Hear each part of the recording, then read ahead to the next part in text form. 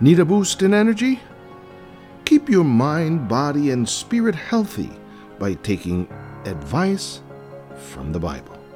You're listening to the podcast version of God's Message magazine, and today's topic is Towards a Healthy Life. Nobody wants to get sick. Not only is it physically discomforting, but equally pocket draining. Where before a bowl of chicken soup was what it took for a simple cold to disappear, new strains of virus and other airborne contaminants complicate matters up, costing the sick individual's family a fortune. Getting hospitalized is truly expensive. What with the high cost of medicine, doctor's fees, ward rates, laboratory examinations, workups, these and more can cause blood pressures to shoot up and draw patients to more devastating relapses. Be that as it may, we ought to maintain healthy lives, not only for economic considerations, but in response to the teachings of the apostles. It is important for us to maintain a wholesome and blameless life. As Christians, we should strive to foster spiritual health and maintain physical well-being. The desire to see the brethren in good health is clearly expressed in Apostle John's third epistle. Thus, I quote, "My dear friend, I pray that everything may go well with you, and that you may be in good health, as I know you are well in spirit." 3 John chapter 1, verse 2. Apostle John, one of the pillars of the first century Church of Christ, wished that those who were under his charge were in good health, as they were also well spiritually. This, too, is the continuing concern of the church in these last days. Physical development. Apostle Paul extolled the value of physical exercise when he wrote to Timothy thus,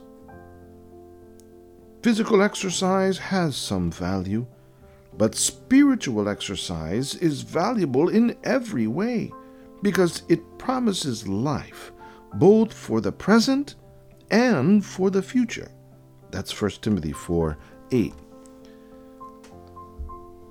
Very much aware that man needs a healthy body to be able to do his daily tasks and to serve God most especially, Apostle Paul openly declared the value of physical exercise, although he was quick to add that it's not as valuable as spiritual exercise, which is profitable in every way, as it promises life for both the present and the future.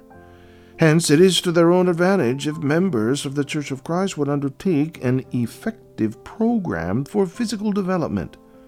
Church activities demand Christians to have a sound body and a sound mind. Mens sana in corpore sano.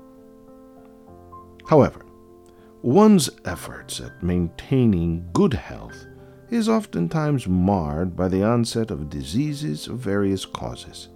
Some come about as a result of transgressing God's commandments, as when a person neglects his own body. Hence, they come as a form of chastisement, if not a punishment. Sometimes, an illness is also due to God's decision to test the mettle of his children, as in the case of Job, who contracted a rare disease, capping a series of depressing events that would have shaken a person's faith in God. The Lord tested the strength of Job's faith. Still, many others get sick because of air and water pollution and other circumstances damaging to both humans and animals. Hence, the outbreak of the dreaded mad cow disease, or the so-called FMD, foot and mouth disease, has brought great financial losses and danger to mankind. But should one be desperate if he contracts a serious ailment? Should Christians lose hope? Whichever may be the cause of one's illness, whom should members of the Church of Christ depend on to heal them? The psalmist answers us with confidence thus, I quote, "Praise the Lord, my soul, and do not forget how kind he is. He forgives all my sins and heals all my diseases." Unquote. That's Psalms 103, verses 2 and 3. There is no reason for God's people to lose hope. After all, He, the giver of life, can heal our sicknesses, no matter how serious they may be. Instead of becoming desperate, God's people should not forget how kind and merciful He is. We should always remember that He is our loving Father, who is always ready to show His loving kindness to His children. But does this mean that a person should just wait and see how God shall heal him? Is there nothing to be done? What specific instructions did God give to His people through His apostles when somebody among the brethren gets ill? In James 5, verses 14 and 15, this is clearly advised. Quote, "Is any sick among you? Let him call for the elders of the church, and let them pray over him, anointing him with oil in the name of the Lord. And the prayer of faith shall save the sick, and the Lord shall raise him up. And if he have committed sins, they shall be forgiven him." Unquote. Through Apostle James, members are enjoined to call the elders of the church and let them pray over sick persons, anointing them with oil in the name of the Lord. Not only would the sick be healed of their illness, but they would be forgiven of their sins too. What could be more reassuring than this? It should not be misconstrued, however, that consulting a physician when one gets sick would manifest a lack of faith in God. Bible history is replete with instances when God's people of old, say during the patriarchal era, availed of the services of physicians, such as Genesis chapter 50, verse 2. Physicians were indeed employed to restore the health of people even in biblical times. In the Christian era, even when our Lord Jesus Christ and His apostles were known to have performed miraculous deeds such as healing the sick, physicians were also recognized. Apostle Paul even wrote the Christians that Luke, the beloved physician, and Demas greeted them. That's Colossians 4:14. We could glean from New Testament history that this very Luke, the beloved physician, is also the writer of one of the four Gospels of Christ. Hence, in the Christian era, it is perfectly all right to get the services of a physician with particular area of specialization. One should not regard it as a lacking faith in God, nor would it be a proof of man's complete reliance on the ability of other men. Physicians are but instruments of God, the ultimate healer. Our Lord Jesus Christ, Himself a healer, said in Matthew 9:12, I quote, that "People who are well do not need a doctor, but only those who are sick." This proves that our Lord Jesus Christ is not against the idea of consulting and getting the services of a doctor. It cannot be without any significance to identify or pair the doctor with the sick. Thus, a Christian must not think that he's undermining God's wisdom and power when he consults a physician. What he should bear in mind is that such a specialist is merely a recipient of God's endowment. In fact, a doctor's knowledge and training, no matter how extensive, would still be limited, and its continuing researches and multiple specializations. Even then, there's several instances when a medical expert, after having exhausted his knowledge on an extremely difficult case, would, in utter resignation, comfort relatives of a terminally ill patient with, "Let's leave it to God," or "The most that we can do is pray." This is a tacit admission of man's limited capabilities.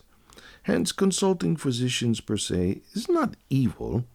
It is when one relies so much on them so as to seek their services first, rather than the help of God, that makes it so, as in the case of Asa, one of the kings of Judah, who sought not to the Lord, but to the physicians.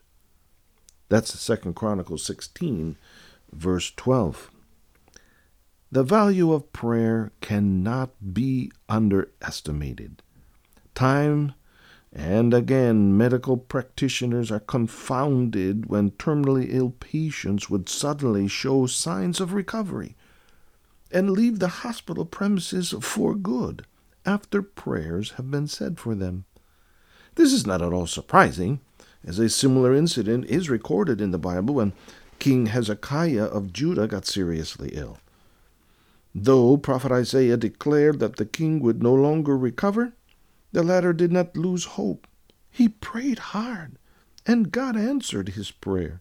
He was given 15 more years to live. 2 Kings 20, verses 1 through 6. There are many Hezekiahs in the world today. They may not be kings, but nothing prevents them from calling upon God. Even if we have already prayed to God, there's nothing wrong if we take medication for our ailment. Prophet Isaiah, who brought Hezekiah the message of his recovery, told the latter's attendants to apply medication, a paste made of figs, on his boil, and he would get well. 2 Kings 20, verse 7.